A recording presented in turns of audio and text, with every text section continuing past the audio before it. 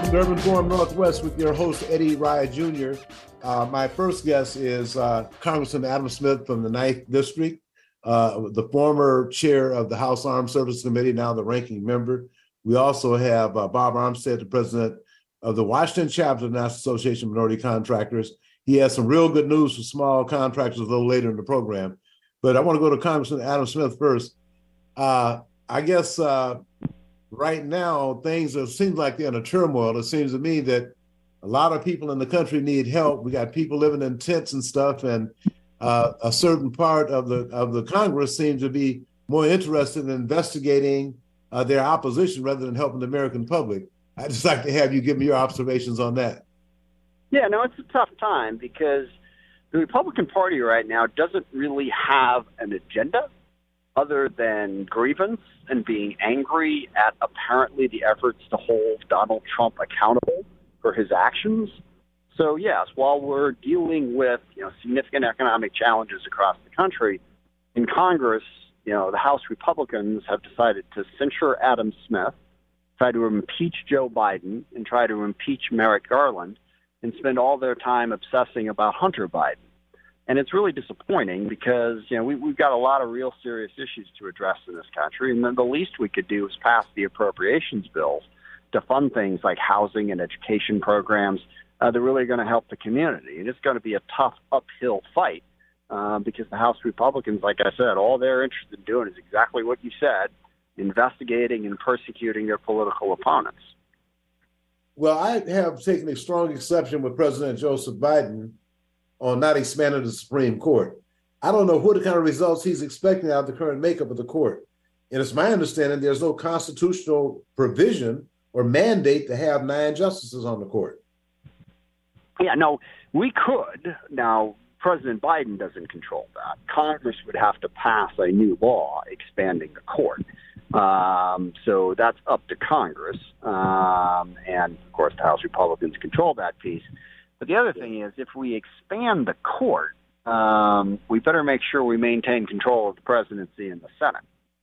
So, that would be the problem with the expanding the court issue is, what if, God forbid, Donald Trump gets reelected and the Republicans take control of the Senate, then we're just throwing more far right-wing justices on the court. So, it's a double-edged sword if we go with court expansion as our solution.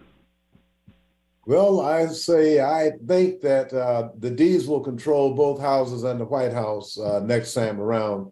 If that's the case, I certainly hope, because they'll have the same 9 justices, including the biggest hypocrite in America, Clarence Thomas, who gained everything he received through affirmative action. As a matter of fact, the late Dr. Arthur Allen Fletcher, who's known as the father of affirmative action, said, well, the biggest political mistake he ever made was to have President George H.W. Bush have him endorse Clarence Thomas to fill Thurgood Marshall's seat on the Supreme Court. And Clarence Thomas can't carry Thurgood Marshall's shoes, let alone his briefcase. And it's so hypocritical that this guy got everything he got through affirmative action. And there are reports that when he was undergrad at Holy Cross, he was walking around looking like a Black Panther. But I guess that was just the clothes, the beret and the boots and the fatigues, but not the brain. So, anyway, Congressman, I don't want to spend all my time preaching to you. The affirmative action issue is a really serious issue, and the court's fundamentally wrong on it. And I think we need to still work to try to make sure that we create fair opportunities for Black Americans in this country, which are clearly not there. I am encouraged by the people who are bringing the lawsuit against Harvard about legacy admissions. So you get all of these people who, just because they've had relatives who have attended a college, they get a leg up to get into some of the most prestigious universities in the world. And given the fact that a lot of these colleges wouldn't even let Black people into them until about, I don't know how many ever years ago, that gives a huge advantage to white people when it comes to education. So, to get rid of affirmative action is to fundamentally misunderstand the history of this country. And we need to continue to look for ways to make sure that there are opportunities for those who haven't been given those opportunities. And, then you got a certain group of people here who's been here for 400 years, over 254 years of slavery, 100 years of marginalized living conditions. And if you look at it right now, we still have the same situations. But I mean, we have really a catastrophe now with this homeless situation with these 10 cities, not only just in the Seattle, Tacoma, and the Washington area, but all across the country. And it would seem to me that the wealthiest country in the land can get people in some form of housing. I've been working with one group that's trying to resolve the problem for the city of Seattle. And this gentleman has a unit that can have some of it's communal, but a brand new right off of on 10th Avenue East. For whatever reason, the city housing office, the lady that runs that apparently doesn't like it. But it's absolutely amazing. You got a place ready that's brand new, that's ready to go right now, and there doesn't seem to be a rush to get people in there. But we're going to be meeting with the mayor's office about that as well. So what are your priorities right now, given all the blocks that you guys have on the Democrat side with the Republicans in charge of all the committees? We've seen their antics. What can we do, and what can the people in your district and citizens across the country do to help get some sanity back to U.S. Congress? Well, you hit my number one priority with your comments about housing. Affordable housing is the number one challenge that we face in the Puget Sound region, and also is faced across the country. And there's three basic things that we need to do. We need more money to build more housing. We need to change the zoning laws to make it easier to create more density. And then to your point on that project that you just mentioned, we need a change to permitting so that you can permit houses more quickly and build them more quickly. There's a lot of times when money is put into affordable housing, but then it takes forever to get through the permitting process in building it. We have a crisis of housing.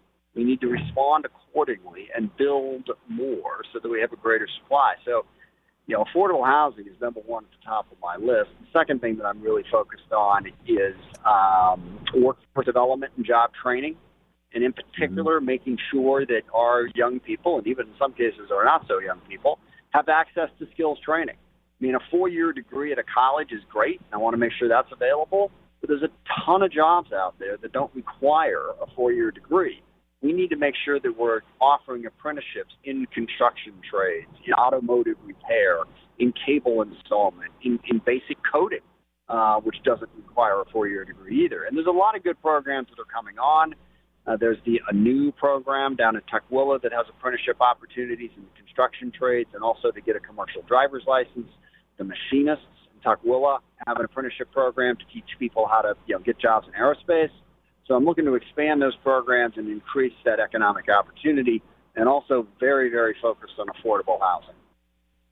Well, that's good. We do have a problem with some of the unions. I have to tell you, we had to go back, probably you were real small and probably not even walking by then, but in 1974, with the help of Tyree Scott, Michael Wu, Harley Bird, Milton Jefferson, and Todd Hawkins, they were able to get a federal court order mandating that blacks be dispatched out to union halls. Right now, people are saying over 60% or 60% of the African-American males in the trades don't get past the third year of the apprenticeship program. So we have a serious problem there. And you can almost see it driving around the Martin Luther King Jr. County. It's a rarity to see blacks. I've even took up one issue with a Renton City Council member. I've never seen a black on a public works crew with the city of Renton. So there's some things that we still need to do.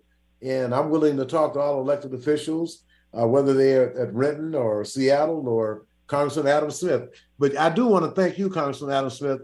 We came to you with the MLK Gandhi Empowerment Initiative to train some folks who have been left out of the technology industry to get a stipend. And you were able to say, hey, you're going to serve my district, but let's go to Senator Patty Murray, who covers the whole state. And that was a very good move, sir. So on behalf of the board and the advisory board, the Martin Luther King Empowerment Initiative, we want to thank you for your support in that endeavor. And hopefully, when we start getting these folks churned out, we want to make sure they know, when they get to orientation, they're going to know who you are. They'll also know who Patty Murray is.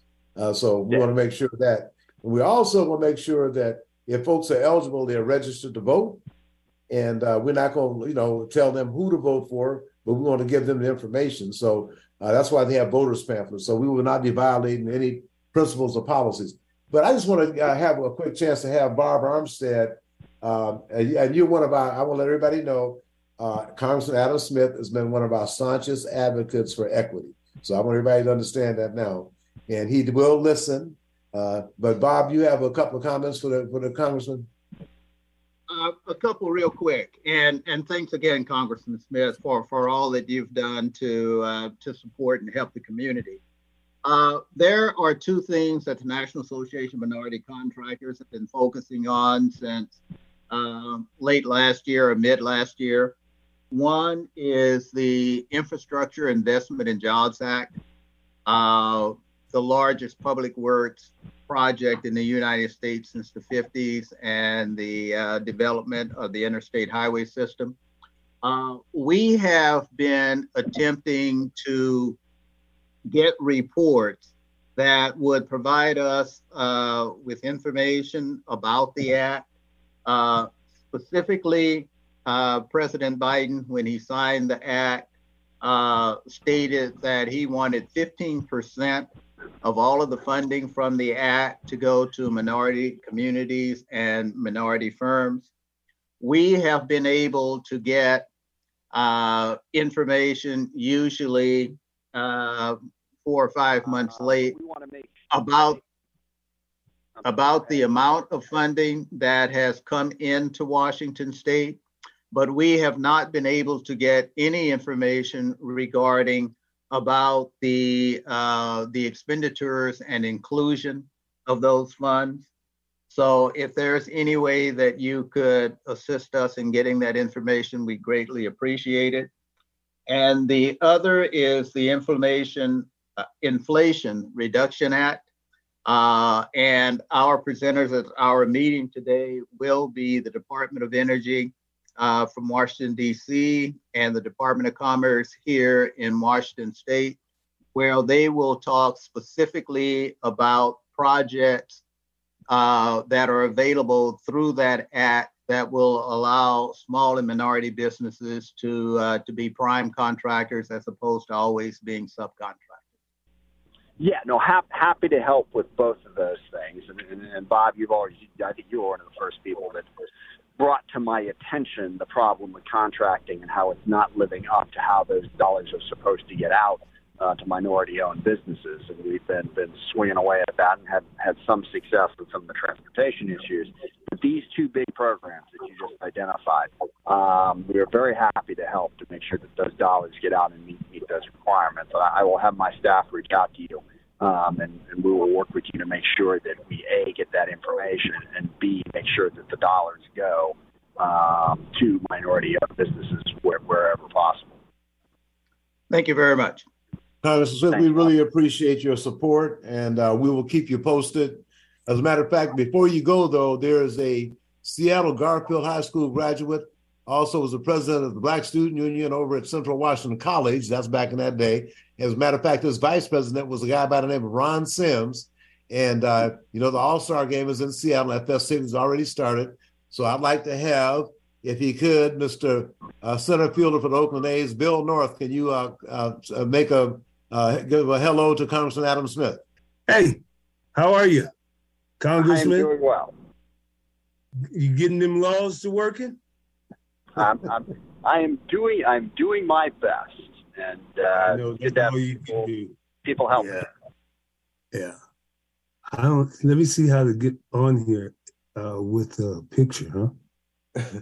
Well, you're on the air right now, so yeah, that's all that matters. The thing is that Congressman's on the phone. Yeah. Okay. So he won't be able to see you until we do a recording and send it to you. But anyway, I just wanted to make sure that since the All-Star game is and all the festivities are in Seattle and Martin Luther King Jr. County, that we have our superstar from Seattle, Garfield High School, Central Washington. And we had 2 World Series rings with the Oakland A's. Make sure that he's on and have a word or two with the Congressman. So I thank you very much for that. And Congressman, I know that you're rushing in between meetings. Do you have any comments for All-Star center fielder William Spud North? No, I'm good. I appreciate working with you. It's always a pleasure to talk to you. And I just, quick shout out to you for doing the MLK Gandhi thing. I mean, that's a great job. Great place to direct people. Appreciate the work, and look forward to continuing to work with you. Thank you. Okay, we appreciate it. Okay, thank you. All right. Bye now. All right, now we'll go to Bill Nora. So I was looking up, I said Central Washington, no, it wasn't no Central, people gonna tell me it was Central Washington University. Back in the day, it was Central Washington State College. That's what it was. See? Exactly. Squeezy. Yes, indeed. Yeah. Yeah. Well, with the All-Star game in town this weekend, why don't you relive and share some of your memories about winning the 2 World Series championships in 72 and 73 with the Oakland A's, which will soon be the Las Vegas A's, I guess. Rumor has it. Yeah. It was 73 and 74, and I got hurt right before the 73 series. Okay. And I lost a stolen base title, lost some walks, bases on balls, and run scored by one each. But it was kind of a disappointment not to be able to go the first year, but then God is good. I used to think it was me, but he's the one that's really good.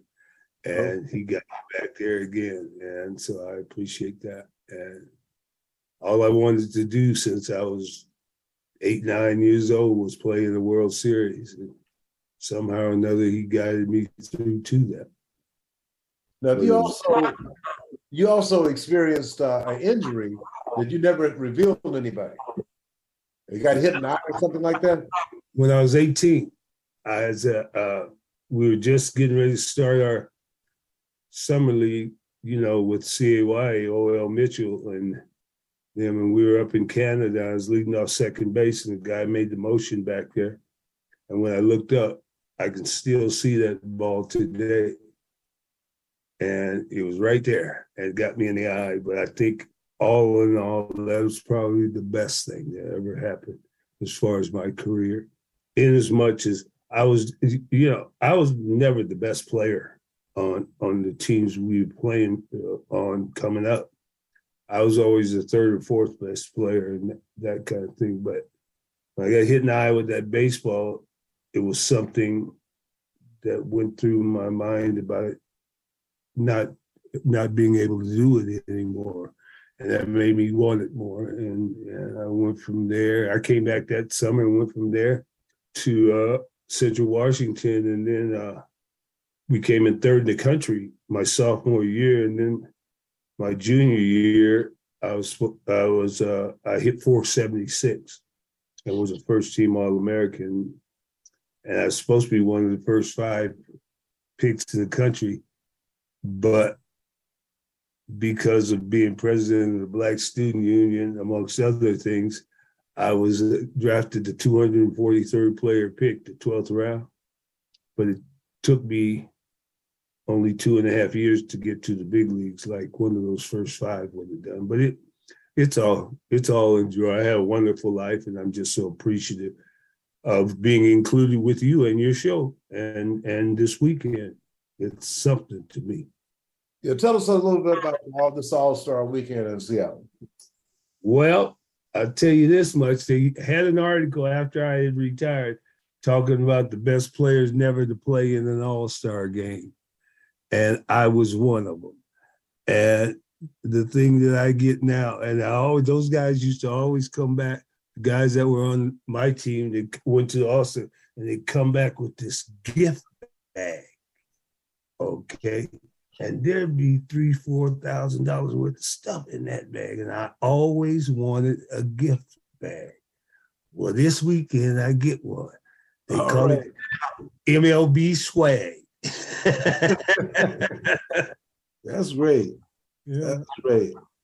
Well, we're going to have Carissa Braxton on join us in a minute, but I wanted you to share with some more of the memories about some of your best games, some of the biggest surprises you had. And actually, in the 70s, when you played, well, you guys they were flying in, right? With no trains or no buses, it was airplanes. Well, yeah. In the big leagues, you had some 16-hour bus rides in the minor league. Now, and whoever was hitting the best got to sleep in the luggage rack. Now, but we traveled first class, and that made a lot of people mad because when we took up first class, the contract required that we'd have 3 seats for 2 players, and these people are all packed in the back of the plane, so they walk by, they sneering at you and everything else. But as far as it goes, there were some great times, but none bigger than the '74 World Series when we won that one, and I got to celebrate. That's the pinnacle. That's the top of the mountain. And if you don't want that more than you want the money, you're not much of a player. All right. And you kind of etch your name in history. Hence, we're talking right now. Yes. Yeah. Yeah. And then some of the guys like in Garfield, and the other thing I would say is that the lack of African American players in the Major League Baseball, is that because they're opting out for basketball and for football? Because we see a predominance of Latin players, but we know they don't have football fields down there. And they do play baseball all year round, and they're good players. I was really impressed with what Tampa Bay brought to the plate. Well, what I would say on that, when I played, it had gotten to the point in late 70s where there was 29.8% African Americans. That was before the TV contract. The TV contract got big. And with that right there, see, one of the anomalies about baseball is a revenue share. So, and maintained in America, if a white man can make money without using a black man, he will. I don't know if I should be controversial right before the game, but that right there is to me. And now there's 7%. That's 1 3/4 players every team. And they built 20 academies in the Caribbean before they finished one here. Baseball is turned into an extremely expensive sport too. Is that now they have what's called select teams, and you'll spend $3,000 to $5,000 as a parent for your kid to be on a select team. But they give very few black players, but some black players, scholarships to be on those teams. And along with the fact that, especially where we are, which is one of the things why especially back in my day, they had fewer players from the Northwest because we just didn't play enough baseball because of the weather. And now development of baseball players has another problem of they've made high schools, you know how they put them in groups like 4A and 3A and that kind of. Yeah. Well, now you've got, because of population at school, you've got Garfield playing Redmond. You got Garfield playing Issaquah. You got Garfield playing Bellevue. These guys have been, those kids in the suburb have been playing together since they were 8, 9 years old. And I want you to hold on. I want you to hold that point because I want you to hold up for Carissa Braxton is one of the people that's going to be involved with tomorrow night's HBCU All-Star game. But anyway, Eric, can we take this break and come right back? Hold on, please, Bill. Hi, my name is Mian Rice, the Diversity and Contracting Director for the Port of Seattle. As a public agency, the Port of Seattle serves the community, and our investments should benefit everyone who lives and works here. The Port is committed to equity, diversity, and inclusion, and to leveling the playing field. That means continuing to open doors to contracting opportunities to all, especially women and minority-owned and disadvantaged businesses. How can you participate? List your business in Vendor Connect, a database of contractors. Attend PortGen workshops to learn how to do business with the Port. Learn more about contracting opportunities at portseattle.org. For more information on operating a concessions at Seattle-Tacoma International Airport, visit lease.ctacshops.com. soundtransit.com. At Sound Transit, we not only connect more people to more places, we're making life better for all. We're connecting diverse neighborhoods to an entire region of opportunities, like jobs and school. If you have an ORCA card, you can just tap and go. We have reduced fares for seniors and riders with disabilities. For adults with lower incomes, check out ORCA Lift and pay just $1 for your ride. To plan your trip or to learn more, visit us at soundtransit.org. Alternative Talk 1150. It's good for what ails you.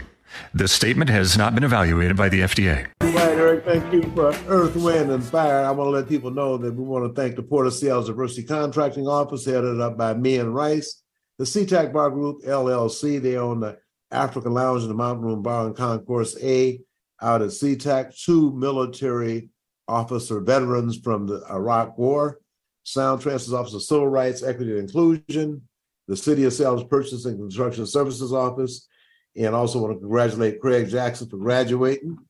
Ted Daniels has passed away. His service will be up. It'll be announced later on. And then also the Black Wealth Power Training that will happen on Saturday at the Taylor 100 Hub. You can see that in the back page of the Facts newspaper. And then I want to congratulate Chris B. Bennett, the Medium newspaper, for having the National Newspaper Publishers Association, the best sports section. So Seattle is doing it. So I see we've been joined by Miss Carissa Braxton, one of the leaders out at New Beginnings Christian Fellowship, and she has a role to play, Bill North. Carissa, I want you to know that Bill North got some championship rings with the Oakland A's. He will be there tomorrow. And also Bar Armstead. So we just had Congressman Adam Smith and Lim House going to talk about the Supreme Court when we get done. So Carissa, tell us what's happening on Friday night out at T-Mobile Park. Hi, everyone. Thank you for having me this afternoon. So tomorrow we are going to be kicking off All-Star Weekend, the MLB All-Star Weekend with the Swingman Classic. And so this is the first time that this initiative has been curated by Ken Griffey Jr., who is an icon here in Seattle, MLB, as well as the Mariners. And this new initiative is bringing together all-stars, baseball all-stars from different HBCUs across the country to T-Mobile Park to play on an international and national stage. And a part of the programming, what we try to do is work with the Mariners and MLB to really curate an HBCU experience even beyond the game. So in addition to the game that is obviously the main draw, there's also going to be an HBCU career fair or a career and college fair where students and their families will be able to meet with different recruiters as well as D9 organizations that serve the community here in Seattle and in the greater Pacific Northwest region. And there's also going to be kind of like a tailgate party at I think it's called Steelheads, across the street from the ballpark, so that people can just come together as community and meet each other, hang out before the game over food and drinks and music. And then there will be plenty of activities happening inside the ballpark before the game starts, throughout the programming of the entire game. So we're really looking forward to being able to bring together folks under the banner of the HBCU experience to kick off All-Star Weekend. Well, that career fair is going to be really, really vital now because we have the Supreme Court Justice against Black people striking down affirmative action. So anybody listening, if you have a student that's been turned down, if you think they're going to be turned down, you need to go to that career fair. How many colleges will be represented there, Carissa? I'm not exactly sure the first number or the final number. I know that people are working in the background trying to get as many schools represented as possible, but there will be several that I think is really important, especially for our young people that are here in Seattle, where we don't always, first and foremost, we are some of the farthest students in proximity-wise from HBCUs in the nation. And so it's important to take every opportunity to connect with those recruiters, whether it's folks flying into town or those who work from Seattle, to be able to have those connective points, because all counselors, unfortunately, are not always well versed about our schools and institutions and the options that exist. So I really encourage parents of all young people to bring their students to talk to recruiters and learn more about our different institutions, not just because of what's going on in the Supreme Court, because our institutions have excellent programs, even in spite of what's happening at other schools. So I don't want folks to think that our institutions are those that are secondhand or are an afterthought, or, you know, go there because you're Black and you won't have no problems. But I really want them to see that our institutions as premier places where they can continue their education. Well, Carissa, you graduated from Howard University, right? I did. Proud graduate of Howard University, class of 2014. Go. You were my co-host before you went to college? Or was that during, actually? I think I started with you while I was still in undergrad and continued after I graduated. Yeah, okay. Well, I would, like I said, that was a good point about making sure people get exposed. It would, it's really amazing. They said folks are against affirmative action, but every time I put the sports section up, I'm hearing about all these 3-star, 4-star, 5-star recruits. So that affirmative action is not keeping young Black men out who make white institutions money. They can get in, but the student that's just trying to get an education can't get in. So it'd be good if some of these top Black athletes would start going to Black colleges. And then the University of Washington, all of them need to start doing some business with Black folks. Black folks are generating the dollars for the NCAA, basketball, football, the NBA.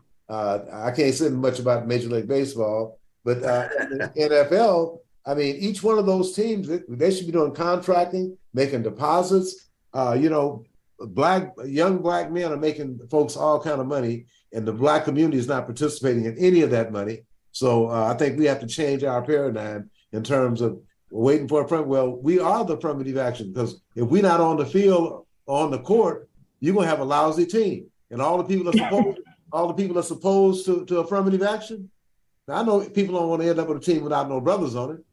I mean, it's just, they're not going to win. And it's amazing how they find a way to get them brothers in that can generate some money for those institutions, but can't get a regular Black student in. So that's absolutely. So Carissa, is there anything that you would encourage folks to do before you go back to work? Because I know you hold a big time job and we don't get you no trouble. No, it's all good. I'm happy to be here. I think the biggest thing is just getting folks out and getting folks to purchase their tickets to be in the game. As I mentioned, this is the first year that the MLB is launching this new initiative, and the hope is that it will be able to be a part of the regular programming for MLB All-Star Week as it travels throughout the country in years to come. And so, I think that we are very fortunate in Seattle to be making history in this regard with Ken Griffey Jr., who is an icon to us, but then also in the baseball world, and fans around the world know who he is. And I think it's important that he's putting a spotlight on these amazing players that are at HBCUs and really shedding a light and elevating just the intersection between baseball athletes, Black athletes, and Black institutions, and our role in producing not just athletes, but scholars and the leaders of today and tomorrow. And so my hope is that Seattle will come out the gate strong, that the players that are coming to this side of the country, that a lot of people don't come out here unless you have a real reason to show up to Seattle, that we are welcoming them with a full and a packed out arena and not just a couple of people here and there. Tickets are only $10. It is the most affordable event of the whole All-Star Week. For a lot of people, this might be the only game and activity that they are going to be able to participate in. And so we want to make sure that everybody is able to show up, to enjoy, like I said, the game, but also all of the experiences that are going to be built into the game, because we're trying to make it as much of an authentic replica as we can do on this side of the country of what it feels like and what it looks like to be a part of HBCU institutions. For those of us who did go there, we know what it feels like to be on campus and to be amongst community, and that's what we're replicating here in partnership with the MLB. And songs of Black folks will be singing the national anthem, the Black national anthem. So we'll look forward to seeing you on the field. So thank you very much for your time, Brother North. Thank you very much. We're going to go ahead and talk about the Supreme Court with civil rights attorney emeritus Lim Howell. How you doing, Lim? I'm doing fine, thanks. Okay, so tell me about your friend Clarence Thomas. You know, it is so disappointing.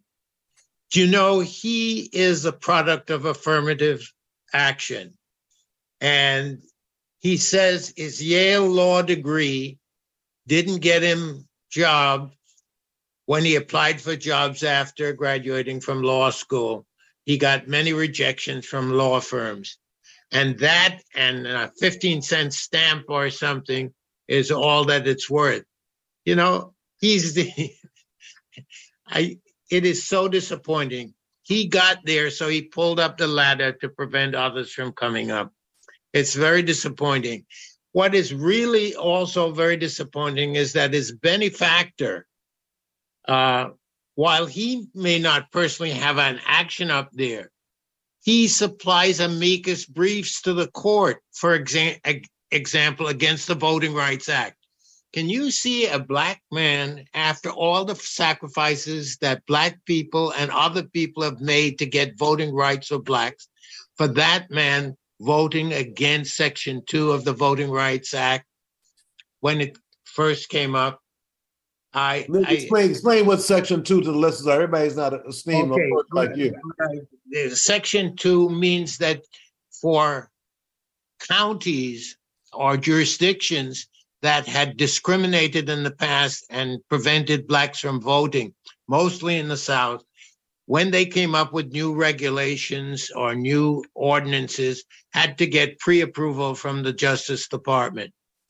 You know, I don't think we give enough credit to LBJ. LBJ did a hell of a lot of things for Black people. And I'm not talking just about the 1964 Civil Rights Act or the 1965 Voting Rights Act. I'm talking about Medicaid and Medicare. And I'm also talking about he integrated the whole healthcare system in the South. They couldn't get federal money unless it was a unified hospital that served both Black and white. A lot of people don't know that. But LBJ's various departments instigated a lot of integration in the South. But so Lim, now that you mentioned that, you know, the 60th anniversary of the August 28th, 1963 March on Washington is next month on August 28th. It's on a Monday. And we're going to have a Zoom call on Tuesday because we want, you know, people saying we're going to have it shouldn't be just one event. On that Sunday, August 27th, I'm going to encourage all my friends who are members of the clergy to make sure they include that and encourage people to stand up and fight again for their rights. So we'll have an event, but we're going to encourage everybody in the Black community to remember what we had to go through to get these rights. And we can't sit idly by and let people just, even the Supreme Court or no Supreme Court, and let them take our rights. Man, I just wanted to mention that. Go right ahead. Oh, that was the 1963 March on Washington. Eddie, did I tell you I was there? Yeah, I know. Oh, okay. All right. So we definitely want you to speak at some point. You know, if Eddie, I'm still alive, I'm 87 now. I don't know how much more time the Lord is going to give me here. But if I'm around, I'll be happy to partake of any capacity you ask me to do. I was concerned about the affirmative action decision concerning Harvard and the University of North Carolina, that the Supreme Court has ruled you cannot take race into consideration. But there's a way around it. And I hope that a lot of people, applicants to these institutions, do. And that is to say that in spite of my race, I had to overcome this obstacle and so forth. And say, yes, I am Black and I was not treated properly and so forth and so on. And you get it in through that way. But it really disturbs me when people talk about colorblind. Eddie, we don't know what a blessing it was to get Ketanji Brown Jackson on that court, because she told one of the lawyers, "What do you mean colorblind?" they passed the 14th Amendment to make sure that the freedmen, the black slaves, would be protected with an amendment rather than just legislation. So in 1868, when the 14th Amendment was passed, they had in mind blacks. I mean, they passed the 13th Amendment, neither slavery or involuntary servitude. They passed the 14th Amendment, giving blacks equal rights and equal protection of the law. They passed the 15th Amendment, making sure that black males, then I guess they didn't even consider white women then, but black males could vote. And so we got all those amendments passed.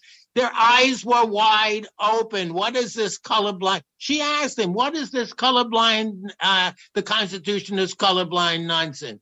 I'm so glad we have her up there so that people aren't listening to. Oh, I'm telling you, when Bush appointed Clarence, it was a dagger to my heart. Thurgood Marshall, the great, great, great civil rights lawyer and jurist, and Clarence took his spot. That really hurts. Really hurts. He didn't take Thurgood's spot. He's just in the spot. He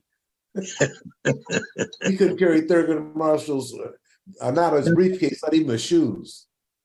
But the thing that disturbs me is that his benefactor didn't become his friend till after Clarence made the Supreme Court. And then at a reception, he met him, and all of a sudden is his best buddy.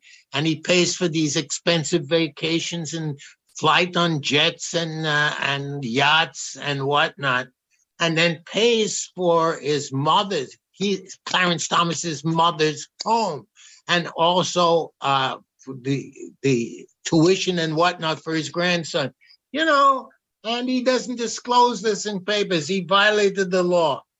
And it's disgraceful. I really think he should be impeached because there's too much connection. This guy, his benefactor, puts in an amicus briefs to the court, and that's the way Clarence votes. It's a disgrace. It's a disgrace. The Bible says, judge not that ye be not judged. When he was in the hospital the other day, I was not praying for his speedy recovery. You probably had thousands to join you on that one, Leo. Eddie, it is bad that he occupies the seat that he was, because he has been an anathema to the progress of race in this country. Yeah, right. But then you have another one coming up, that Tim Scott from South Carolina. He voted against Ketanji Brown Jackson. What basis did he have to vote? A woman jurist who was better qualified than all the others, except for the possible exception of Roberts. Roberts was the best constitutional scholar I saw in that court. And he believes in precedent. Eddie, supposedly, he believes in precedent. He did not vote with the others to overrule Roe versus Wade. He voted that the Mississippi statute was constitutional, but he didn't vote to overrule Roe versus Wade. He was saying you were just reducing 21 weeks to 15 weeks, so the Mississippi statute was constitutional, but it would diminish the effect of Roe versus Wade. But the others said that there is no constitutional right. The right of privacy didn't include constitutional right to abortion, so that the states can do what the hell they want. Yeah. It was. We're out of time, but I always appreciate your input to see with all the background, all the stuff you said. We're going to have you back on again and talk about your experience the very first August 28th, 1963 march. So that's a separate subject. But thank you very much for being here today. We appreciate you. My pleasure. Thank you for having me. I'm a has-been. So for you to ask me to come on is a real privilege, Eddie. Your wealth of knowledge, man. We have to pay homage to our elders, especially the ones that have made significant impact in the lives of Black folks in this country. So, Eric, we will take this last break and come back with President Bob. Hi, my name is Mian Rice, the Diversity and Contracting Director for the Port of Seattle. As a public agency, the Port of Seattle serves the community, and our investments should benefit everyone who lives and works here. The Port is committed to equity, diversity, and inclusion, and to leveling the playing field. That means continuing to open doors to contracting opportunities to all, especially women and minority-owned and disadvantaged businesses. How can you participate? List your business in Vendor Connect, a database of contractors. Attend PortGen workshops to learn how to do business with the Port. Learn more about contracting opportunities at portseattle.org. For more information on operating a concessions at Seattle-Tacoma International Airport, visit lease.ctacshops.com. At Sound Transit, we not only give people more reliable ways to get around, we're connecting diverse neighborhoods to an entire system of opportunities like jobs, school, friends and family, and to the airport. Our commitment to economic development provides opportunities for women and people of color to compete fairly for Sound Transit contracts. All of this helps our regional workforce grow and thrive. Go to soundtransit.org and search DBE to learn more. Make it a great day. Keep your dial on Alternative Talk 1150. Brothers Johnson, I think that was some more Prince people right there. But anyway, we're going to President Bob Armstead, president of the Washington State chapter of the National Association of Minority Contractors. There is a membership meeting this afternoon from 5 to 6:30. There are individuals that Bob's going to talk about right now and the positions they're in state and federal government. So go right ahead, Bob Armstead. Thank you very much, Eddie. And quickly on the meeting, the meeting's a virtual meeting, so anyone who is interested in attending can attend. You can access the meeting by going to namcwa.com. That is the website for NAMAC. And on that website, on the first page, there are 2 access points to the meeting this evening. We at NAMAC have been attempting to find and provide information for the community regarding our inclusion in the Infrastructure Investment and Jobs Act, which is the $1.2 to $1.5 trillion public works project that's going on in the country. We've had some success in getting some information. Example being $3.7 billion have already been allocated in Washington State. We have not had any success in being able to determine how, when, and where, and if the 15% that President Biden committed to being spent in minority communities and with minority firms. Fortunately for us, Eddie's first guest, Congressman Adam Smith, agreed to assist us in finding that information.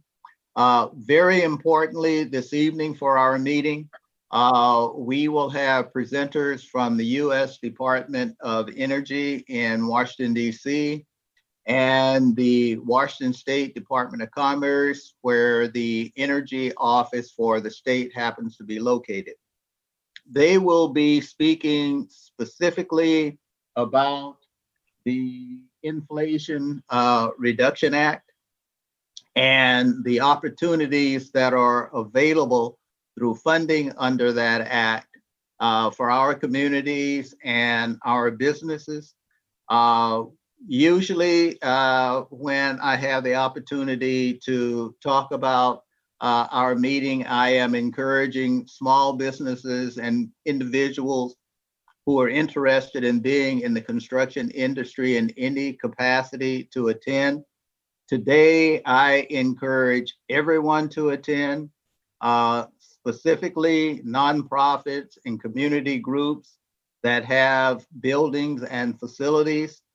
What our presenters will be speaking to tonight are programs like weatherization, community development, building, rehab, and repair.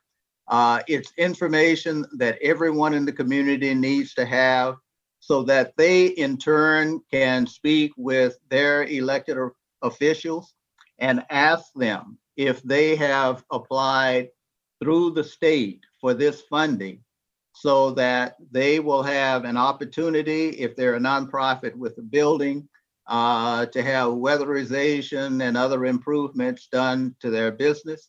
If they are minority business, that they will have an opportunity to do some of the contracting that's going on this program.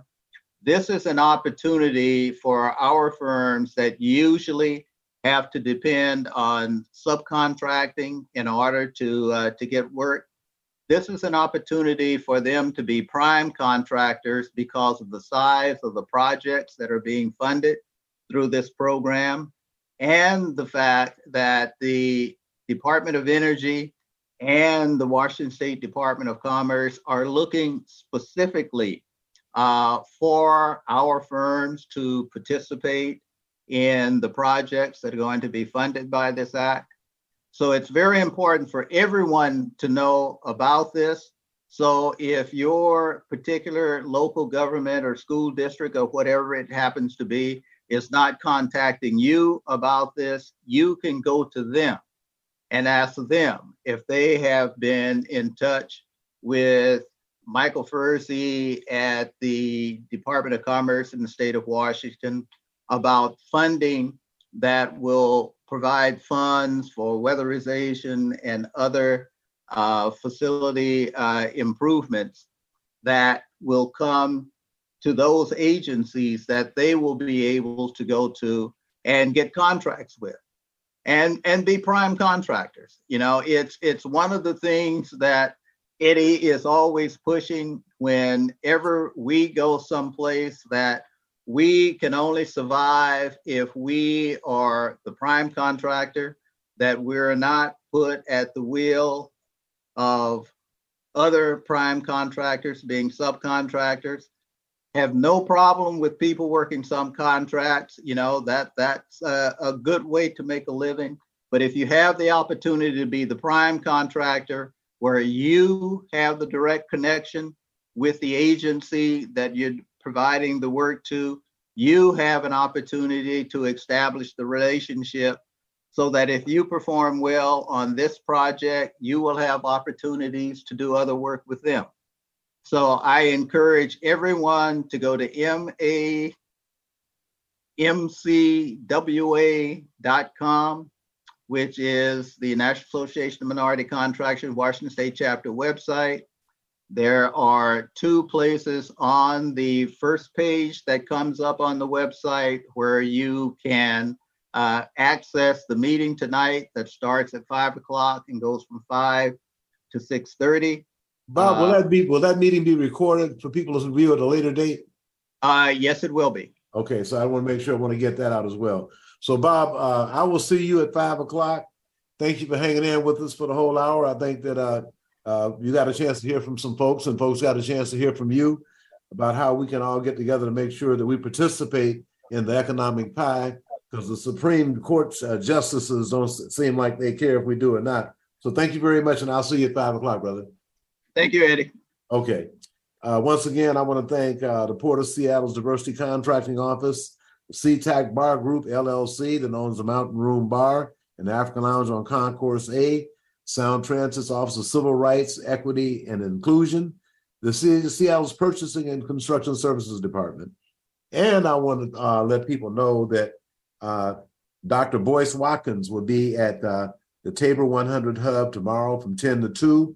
On the back page of the day's or yesterday's Seattle Facts, you can see that information there. And then once again, I want to congratulate my man, the coach, Craig Jackson, for his success in the classroom.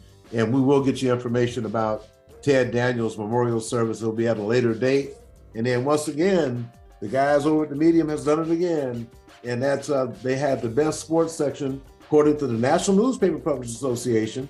And that's Adam Myers, a photographer, Aaron Allen, writer, photographer, and layout, publisher, CEO Chris B. Bennett, John Sanders, photographer, and writer Josiah Scott, and digital and social media not pictured is Ray John Stelly. So thank you very much, Eric. I'll give you a call a little later.